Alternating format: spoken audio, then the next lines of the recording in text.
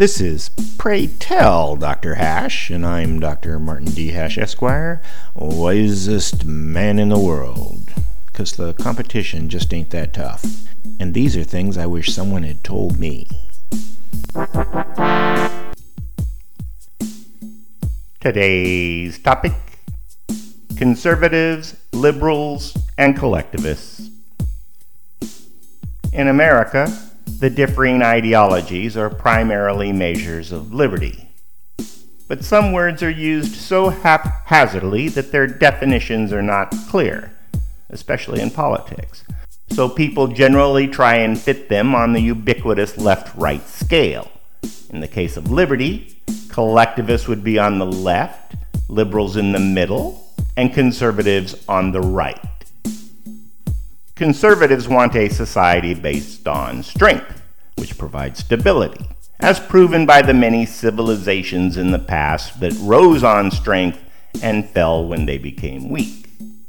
Unfortunately, concentrated strength results in an aristocracy, where an upper class of people have maximum liberty, while lower class members of the society have less, or even none. Several hundred years ago, during the Enlightenment, liberalism emerged with the idea of redistributing liberty among all the members of society. America was founded on that principle and has been mostly successful in getting the most liberty to the most people. Liberalism, as maligned as the word has become, created the most advanced civilization in history by providing freedom to create wealth and opportunity, the ingredients of liberty. However, liberty favors the competent, capable, and prepared, which creates a pyramid of success. Relatively speaking, half the population is on the top of the pyramid, with the rest holding them up.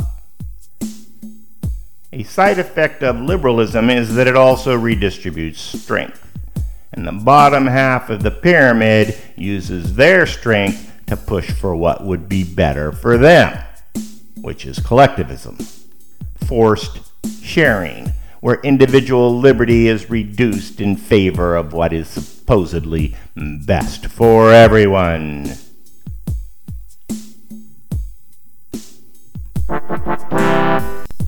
For more, see my website at martinhash.com.